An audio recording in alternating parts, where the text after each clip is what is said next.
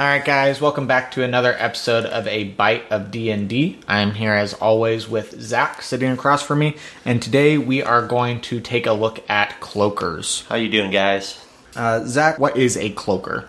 Well, a Cloaker is a monster that you can find in your monster manual, page 41. They are a large-sized CR8 flying monstrosity, an aberration, and these are a great creature to surprise and terrify your tier 2 party with. Yeah, so Zach and I were kind of having a debate before we opened up the recording here about these guys, because at first glance, especially for a CR8, they certainly appear to be on the weaker side, and really they probably still are, but I think that largely depends on how you as a DM handle them, and I think that's really the trick with these guys in general, as we were kind of discussing them, is you really need to be creative with how you present them to the party in order for them to be the threat they're presented as in the book. Yeah, I would say that this is definitely... A lot of the creatures in the book, I think, most DMs shouldn't have a problem running. These guys, the more I read into them, the more I'm like, okay, you really... There's a strategy to their tactics and to their abilities that you need to have an understanding of before you come to the table. Otherwise, your level 6, level 7, level 8, level 10 party is going to mow through this CR8 creature. Yeah, and I think it's important to point out that when we talk about these strategies, as you as a DM need to prepare for, it wouldn't be out of character for this creature. Surprisingly enough, this thing is actually pretty intelligent, and it could beat out some of your players as far as tactics go, because this thing is sitting at 13 intelligence. It's not a dumb creature. Yeah. So it would definitely have developed its own tactics and methods for hunting prey. It can speak deep speech, and it can speak undercommon, I believe. Mm-hmm. It's, for those of you listening, it is a creature that looks like a flying manta ray with teeth, basically. These guys have a false appearance ability, and if their undersides aren't exposed, they'll kind of look like just a cloak. So they've got kind of mandibles that they've got sitting out that could be the clasp of the cloak. Their wings kind of hang down, but they're very much like a flying manta ray. Yeah, and I think that we even, as we were looking at them, a lot of times these guys get stuck with the dark mantle, and that they kind of do the same thing, or their goal is the same, in that they want to attach to your face and start dealing damage.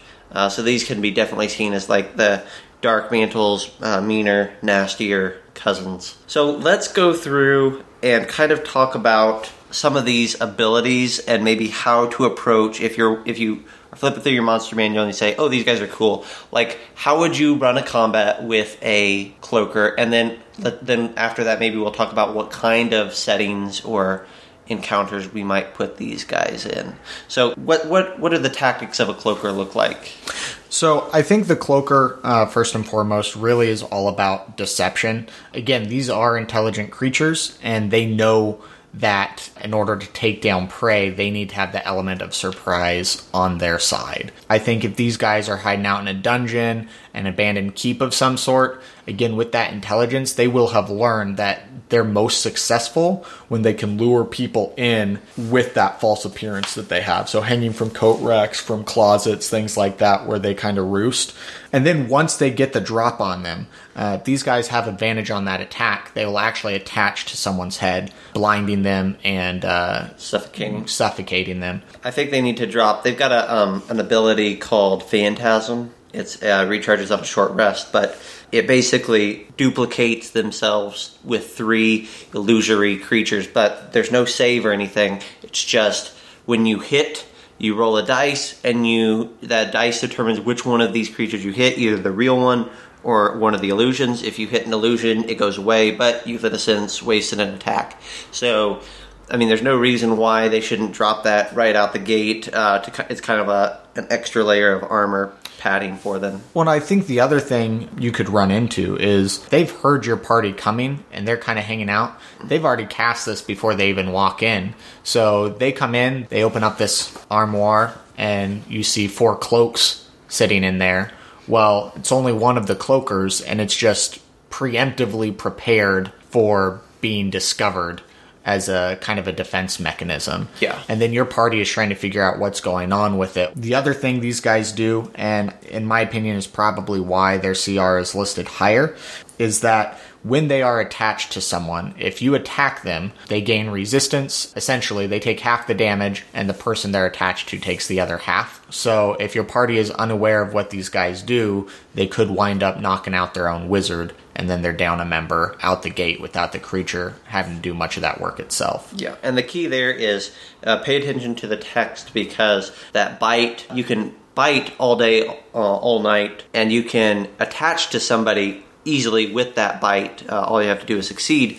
But to attach to the head, you have to have hit on a roll with advantage on that attack. So that first surprise round, when they get advantage with the surprise round, that's what you really need to get these creatures up into that CR8 category, in my opinion. If the party has a round or two to kind of plan out how they're going to deal with these guys, they're going to drop quickly. We were looking at the Chol, which is the creature right next to them in the monster manual. What CR is that? The Chol is only CR4. CR4, and it has more health, and it does more damage per turn. It has 2 higher AC, it's got about 20 more hit points, and its attacks do more damage than the CR8 Cloaker does. So to really utilize these guys, you've got to use all of their abilities. You have to take advantage of the surprise round and the intelligence that they should have. Absolutely, because what are they doing? Like 2d8 damage plus a tail? Not even that. It's 2d6 plus 1d8 if the tail is hitting.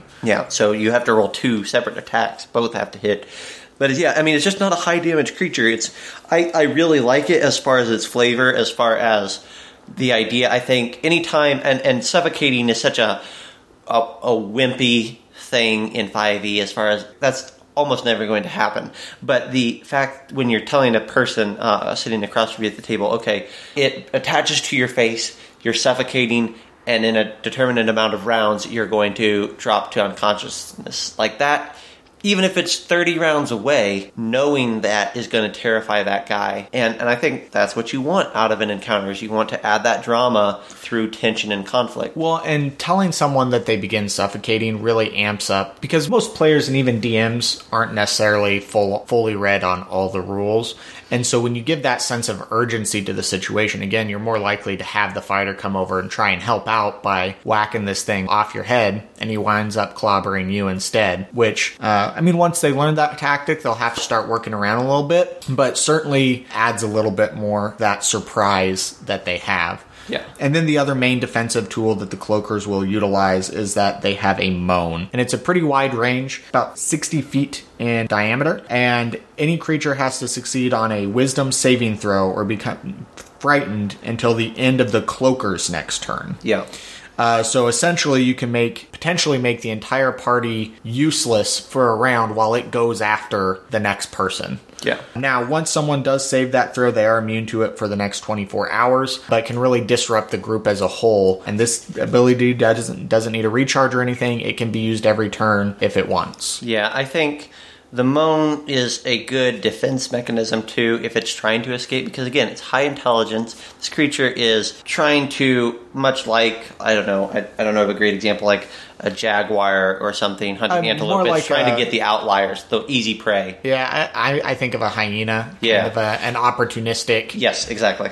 And it's not trying, so if it's getting pounded on, it's going to try to get away. I think this moan is a great little reaction thing where it can let that go, everybody's frightened, and then it takes off, and it successfully it probably didn't kill anyone. The other thing, though, is it's a large-sized creature, so if it wants to pick up your halfling and take it with him... a snack to go. Yeah, exactly. It sucks the halfling up, it's suffocating as it flaps off and carries it away. Oh, man, that would be the worst. Something that I saw in the text, and I haven't actually even talked to you about this yet, but if you look at the flavor text, it talks about how the cloaker, when it's attached to somebody, will use its spiked tail to kind of ward off other combatants. But then if you look at the stat block, it says that once it's attached to somebody's head, it can only make attacks, or once it's attached to someone, just in general, it can only make attacks against that person. So I think Obviously, the stat block is kind of king, but I think I would go ahead in my games and throw in that tail attack as an option to fend off others. I think that's a cool idea. Well, I would argue that because it's within the bite block specifically, that's only saying that the bite is limited to that, because this tail has 10-foot reach. Yeah. And they can whip this thing out pretty far to I think it to makes lash sense. out at someone. To me, it wasn't quite as clear, but I think it makes sense. Yeah, like you said, I think that's a good tactic. Any other thing as far as the tactics that we want to go over for this creature? I think as far as tactics go, really, that'll just lead us into the next point on how you can use these in your games. I think you had a particularly good one around a campfire. Yeah. That would be fun to use. Yeah, I imagine that, like, first off, there are typically solitary hunters, but it says that you can have multiples of them if you want, and that's true for most anything. I think it would be cool because the flavor text says the false appearance, it looks exactly like a cloak, and so for me,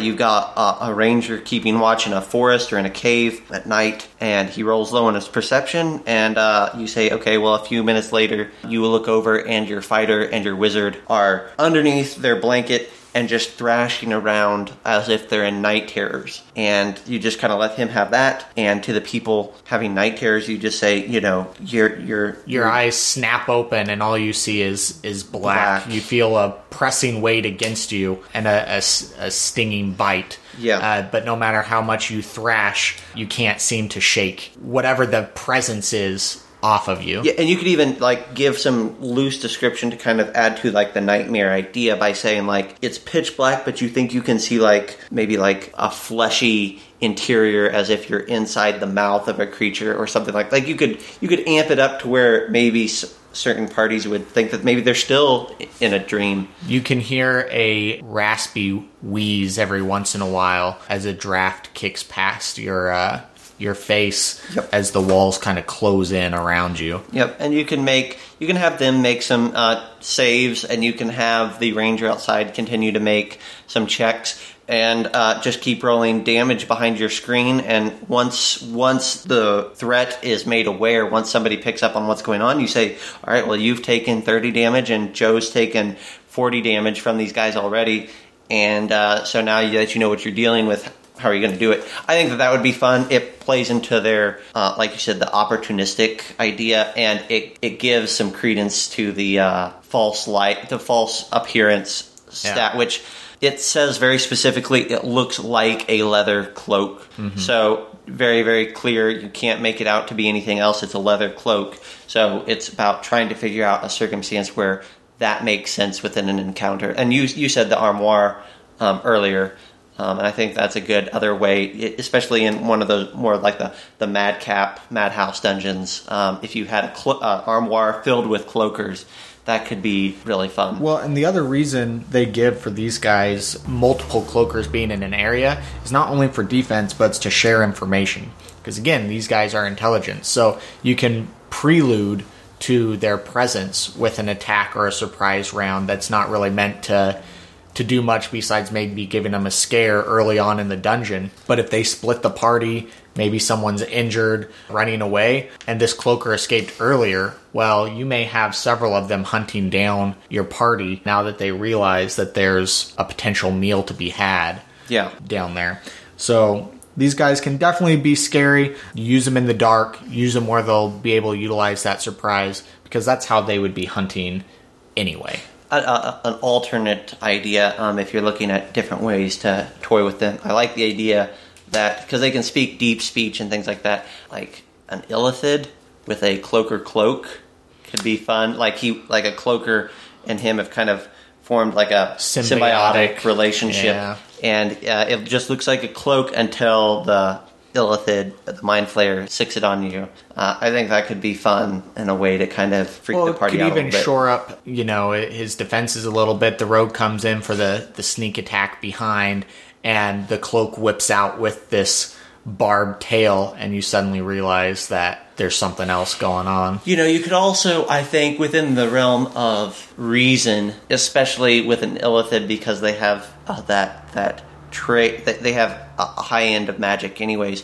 You could give that, so the cloaker takes half damage and gives the other half to the person that's on, so it could give it to the mind flayer, but vice versa. I think you could have a cool spell or cool feature where the mind flayer, if it takes damage, gives it half of it to the cloaker, so they can kind of share damage for a while.